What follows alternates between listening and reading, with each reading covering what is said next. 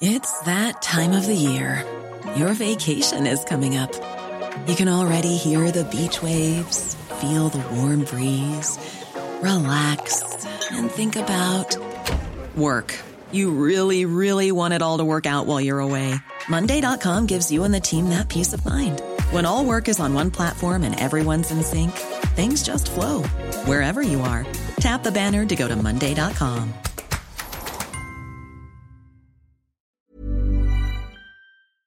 Today's episode is presented by Lloyds Banking Group.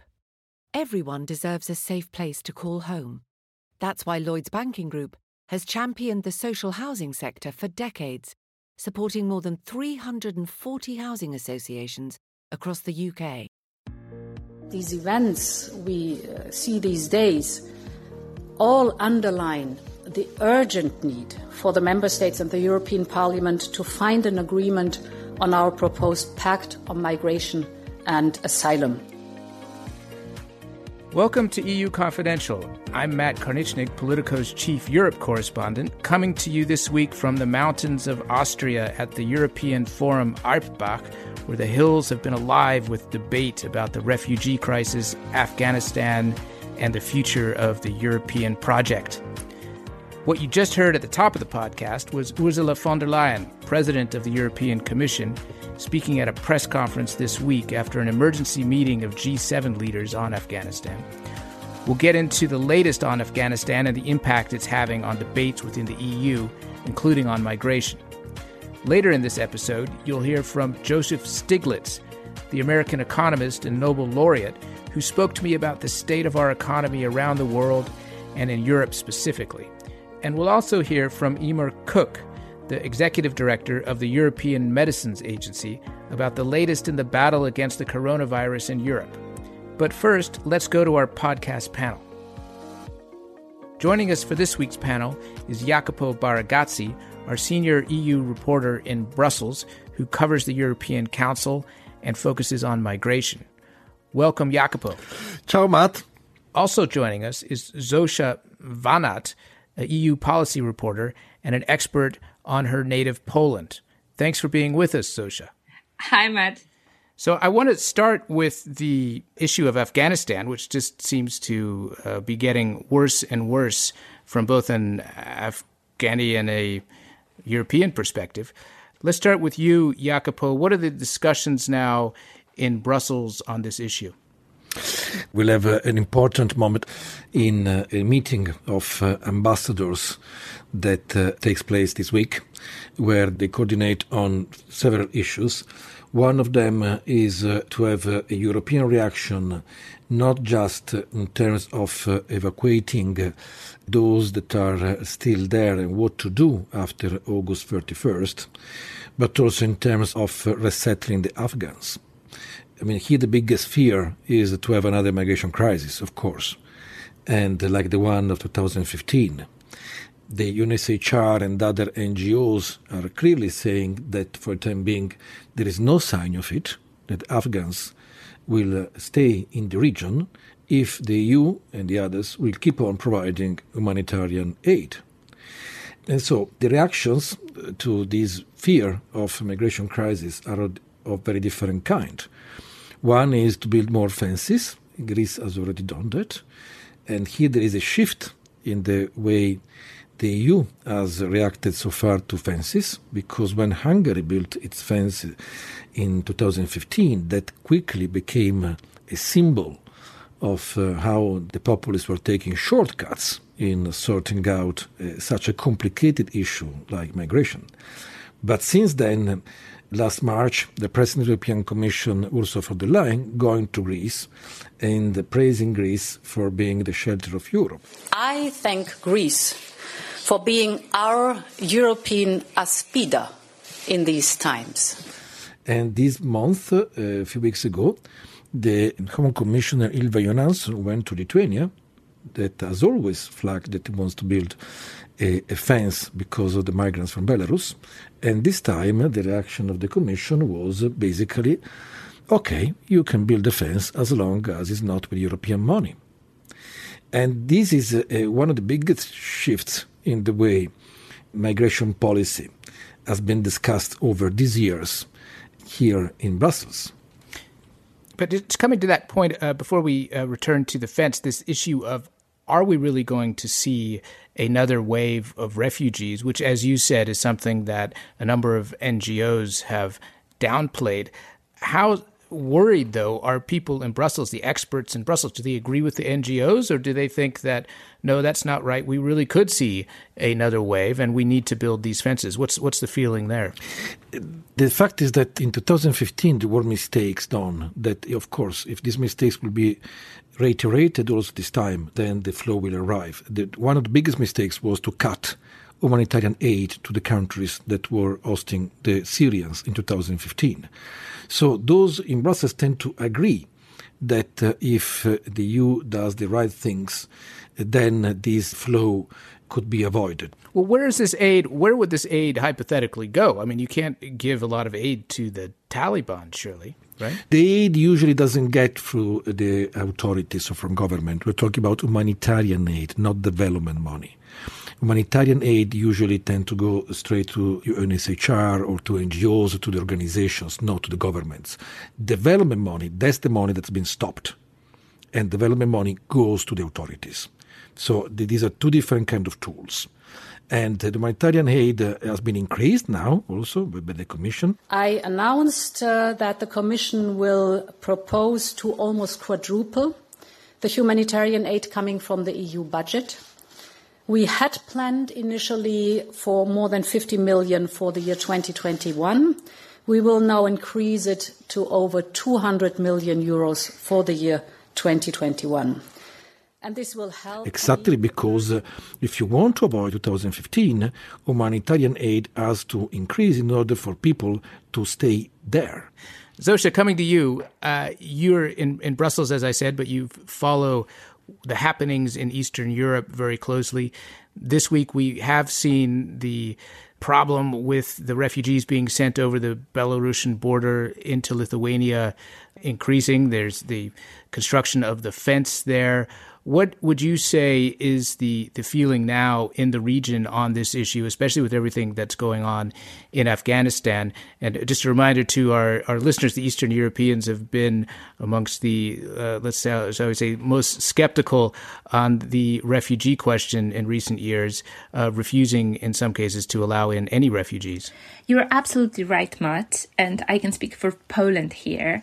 And in Poland, even though there's been a growing number of migrants coming to the country in the recent years, mostly from Ukraine or Belarus, I would say that the society is still very much wary of migrants coming from the Middle East. That's why I would say that the populist right-wing Law and Justice government can see this situation, this potential migration crisis, next migration crisis, as a political opportunity because they can show their voters, who mostly come from rural areas, from homogeneous communities, from Catholic communities, that they can protect them against those migrants and that they can protect the Polish border and Polish territory by all means. And they are having an opportunity to do that right now because there is an increasing number of migrants from the Middle East on the Polish-Belarusian border. These are the people who were transported there by the Belarusian government. It is a situation which is very similar to what's been going on the Polish-Lithuanian border. And since they've been there, Polish government has been muscling up, putting up wire fences. It is building now a wall on the border. They send the army to the border. They are doubling up the troops, not letting anyone in. This whole situation is sort of turning into a humanitarian crisis too, because there is a group of migrants, 30 people, who have been trapped for more than 2 weeks now, right at the border with no food, no water. They recently even put up a sign saying, "Help us, we're dying here." And the UN and the human rights activists who are there and who I talked to, they are urging the Polish government to accept these people in because they are asking for asylum, or at least to provide them with food, with water, with some basic equipment. But Warsaw is saying no for now. They are saying that protecting the border of the EU and of the country is the most important thing, and no one can even reach these migrants, at least from the Polish side, with any food and any water and protective equipment.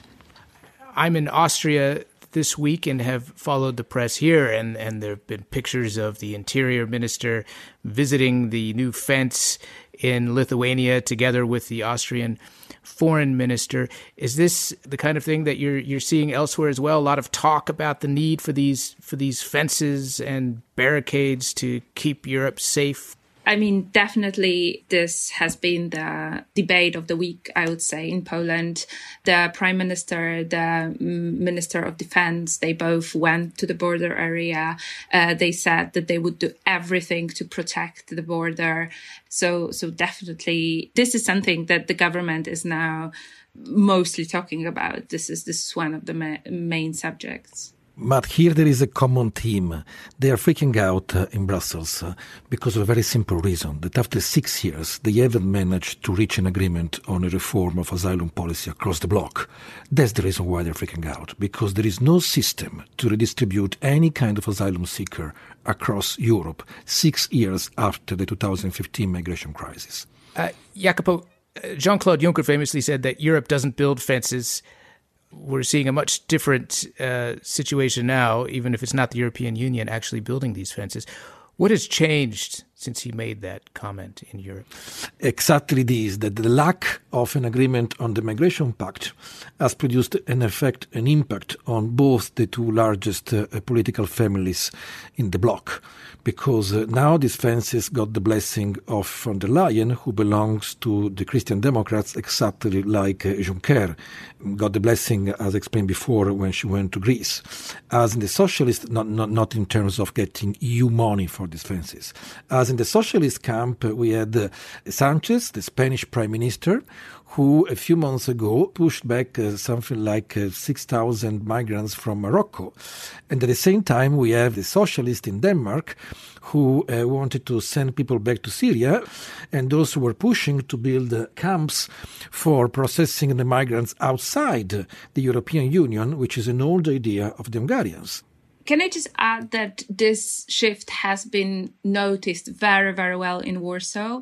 And Prime Minister Morawiecki, he even said yesterday that Brussels has learned its lesson from Eastern European countries, which, at least during the migration crisis in 2015, have opposed the relocation scheme. And they have always said that Europe should protect the borders. It shouldn't take the flow of migrants. So it seems like Polish government right now is saying that the Commission is speaking the same language as Poland, Hungary have been speaking for the last 5 years. And they have been using this message sent by the Commission for the domestic purposes as well, saying, look, we are protecting the border, not letting the migrants in. But even the European Commission in Brussels is saying that we are doing the right thing. So we must be doing the right thing. And in 1 month will be the 1-year anniversary of the Migration Pact, which is the new proposal to reform asylum presented by the Commission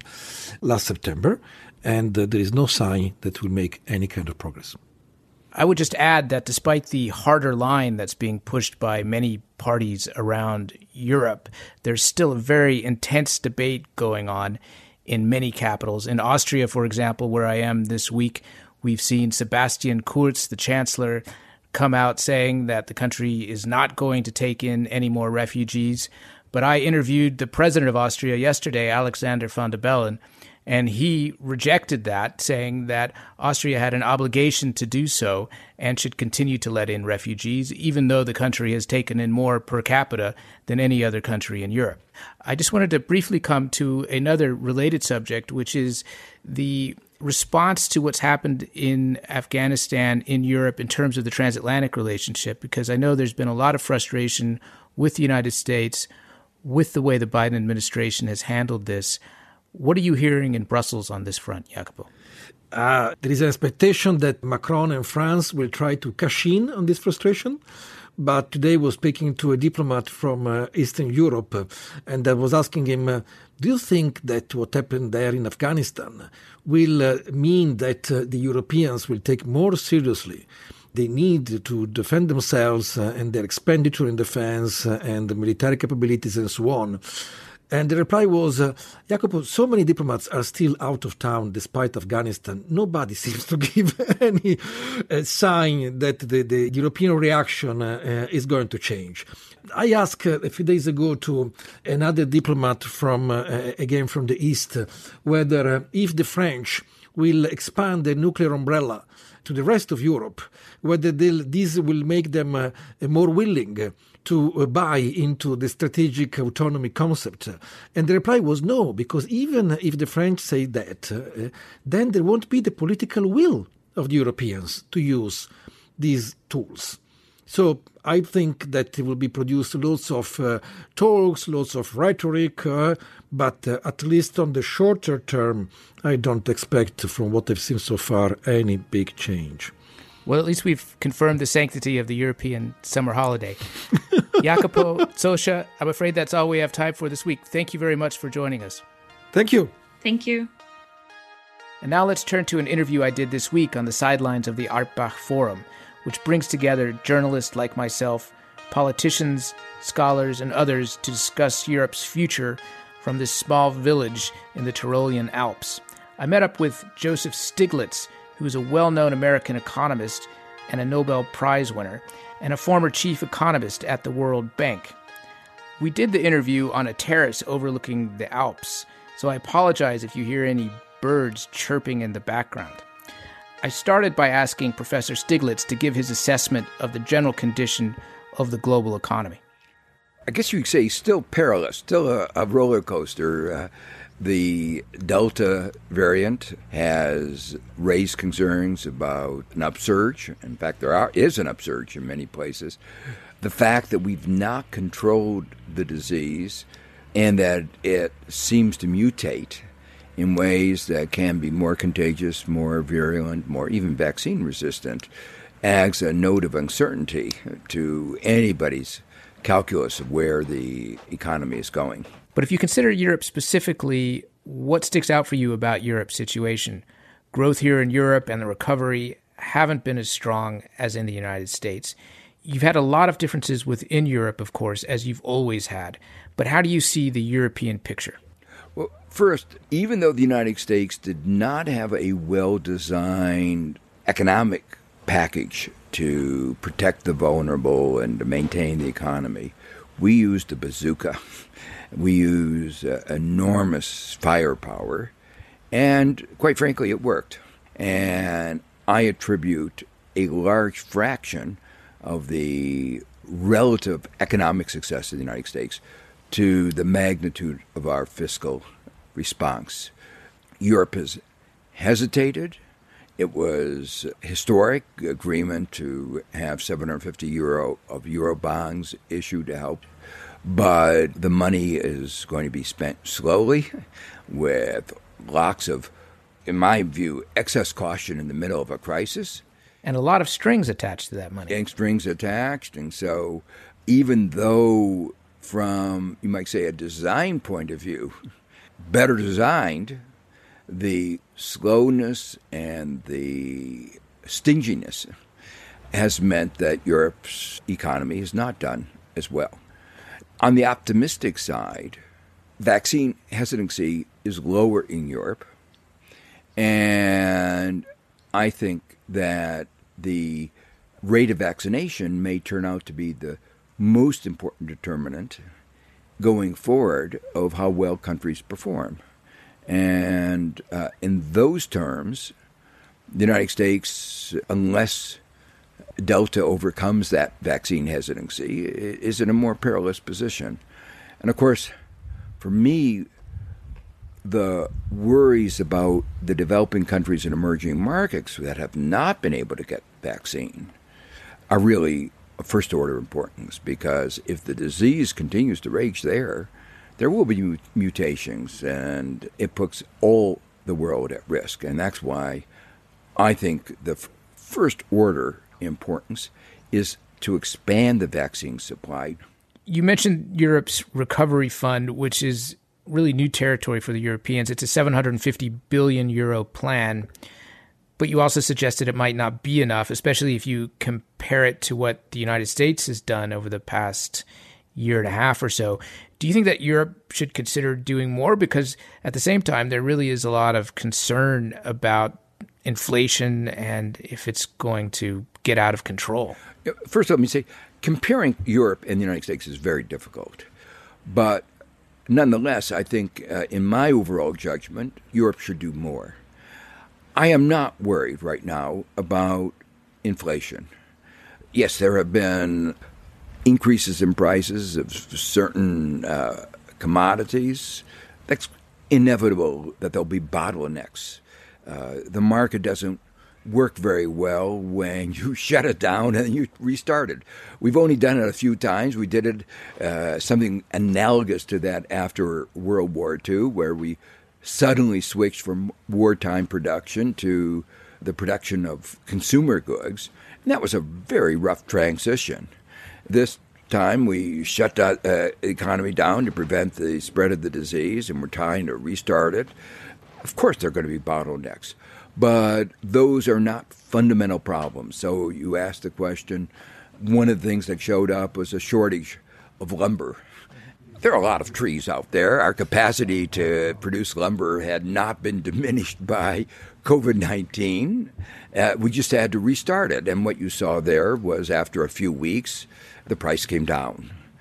Similarly, right now there's a scarcity of automobiles. Does anybody believe that the market's capacity to produce automobiles is really lower today than it was 2 years ago? So, of course, there's going to be hiccups in the process of restarting the economy. Finally, let me say, if it should turn out that this judgment is wrong and that there are excessive demand problems that are generating inflation more than the kind of hiccup that I just described, we have tools. It would be better for the economy if we raised interest rates. The zero rate of interest distorts capital markets, doesn't reflect this real scarcity value of capital. And in the United States, at least, we also have ample opportunity for fiscal policy. We can and should raise the tax rates in order to pay for the basic public goods that our society needs. When you look at the past couple of years, which have obviously been pretty trying for all of us in various ways, do you see anything positive that has come out of this experience in dealing with the pandemic, something that will remain a feature of our economic structures in the future? I think we discovered that our market economy was less resilient than we thought, more short-sighted. We constructed automobiles without spare tires. You can think of that as a metaphor for our whole economy, and so it didn't have the resilience that we should have had. Understandable. We saw in 2008 that the market economy is very short-sighted, and we've seen now once again that we're very short-sighted. The G7 is focused at their meeting on this issue of resilience, so I think that's going to be an issue going forward.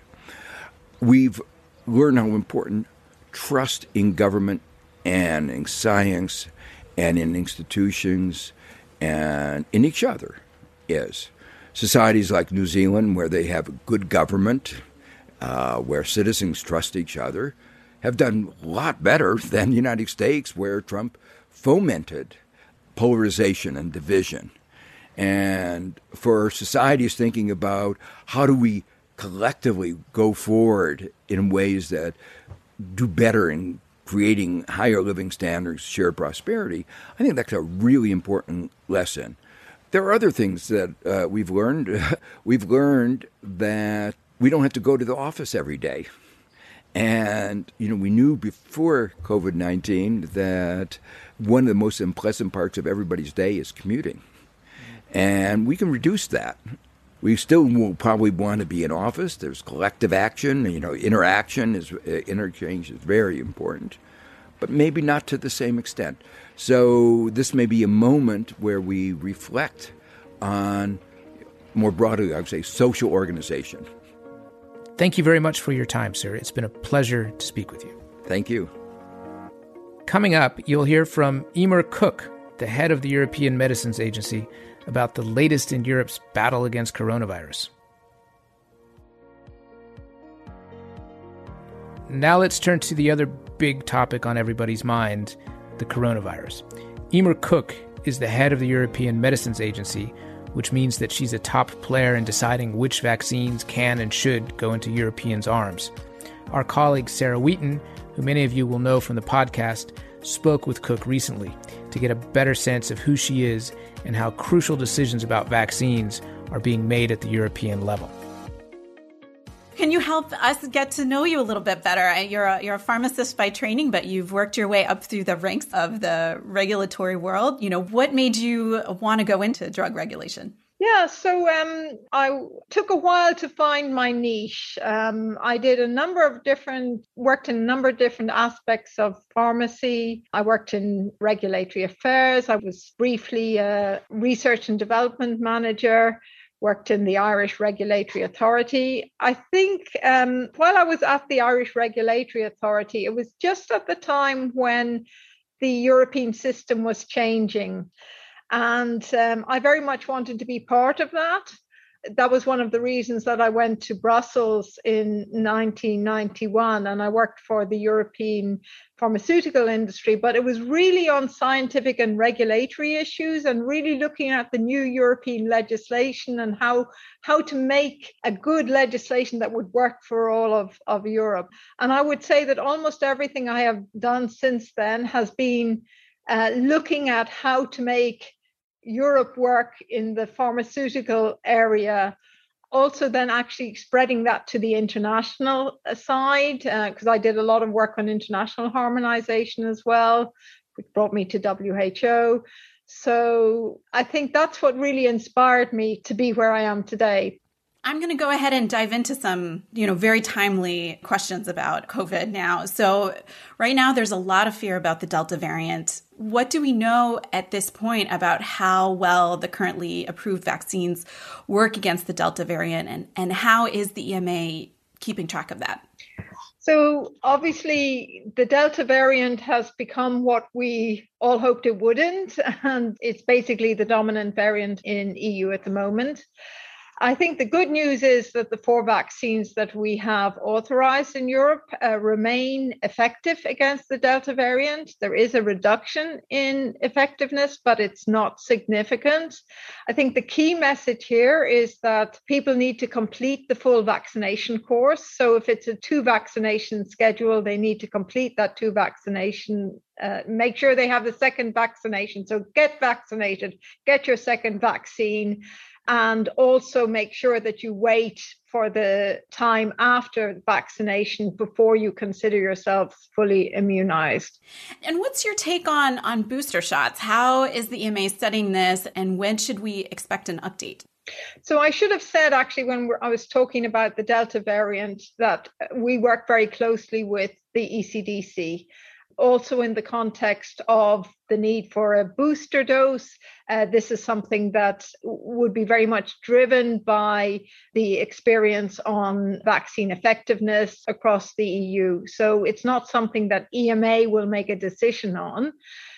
What we need to do as EMA is make sure that the companies are ready, that we have evaluated the data, and that the data delivers what it's meant to do. And another vaccine that people have sort of been a bit confused about in Europe is the version of the AstraZeneca Oxford vaccine made by the Serum Institute of India. We heard complaints that it wasn't officially part of the EU's digital certificate. Some individual countries have said that they will include it. I understand that officials from the European Medicines Agency did go to take a look at their facilities, but can you help people understand why the same vaccine, the same formula is not approved in Europe officially? Well, let me just make it very clear that the Serum Institute of India has not made an application to EMA for authorization of the vaccine. What we are looking at is whether the vaccine that is manufactured at sites in India is comparable with the vaccine that we have in our existing authorization. I mean, this is what we do with any new manufacturing site. And specifically with the AstraZeneca vaccine, we see that the US has not approved it yet because they didn't like how the trials were done. Around Europe, even though the EMA has still kind of given a blanket approval, we've seen individual national regulators put different types of age restrictions on it. Many politicians, including Emmanuel Macron, criticized the vaccine. I'm thinking of the April interview that Marco Calveri did. He's the head of the EMA's vaccines office. He's told an Italian newspaper about a causal relationship between clotting and AstraZeneca kind of before the official announcement that the EMA made. What has been the impact of all of these kind of different messages about AstraZeneca? Well, first of all, let me just make it clear that we have authorized the AstraZeneca vaccine for adults over 18 years of age. And we have added certain warnings to the patient information based on some of these rare events. I think maybe what is a message I would like to give here is that one thing we've seen is that when there are differences across member states, and these may be for very legitimate reasons, as in, the state of the pandemic in the country, the availability of other vaccines, the age groups that different countries have chosen to vaccinate at a particular point in time, it does create confusion.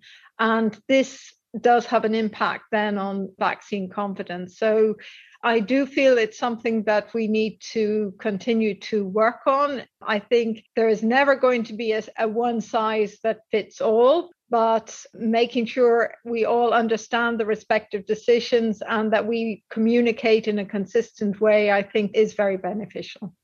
We ask all of our podcast guests for a recommendation of a book or a movie or a TV show. What can be heavy or light? What would you recommend to people?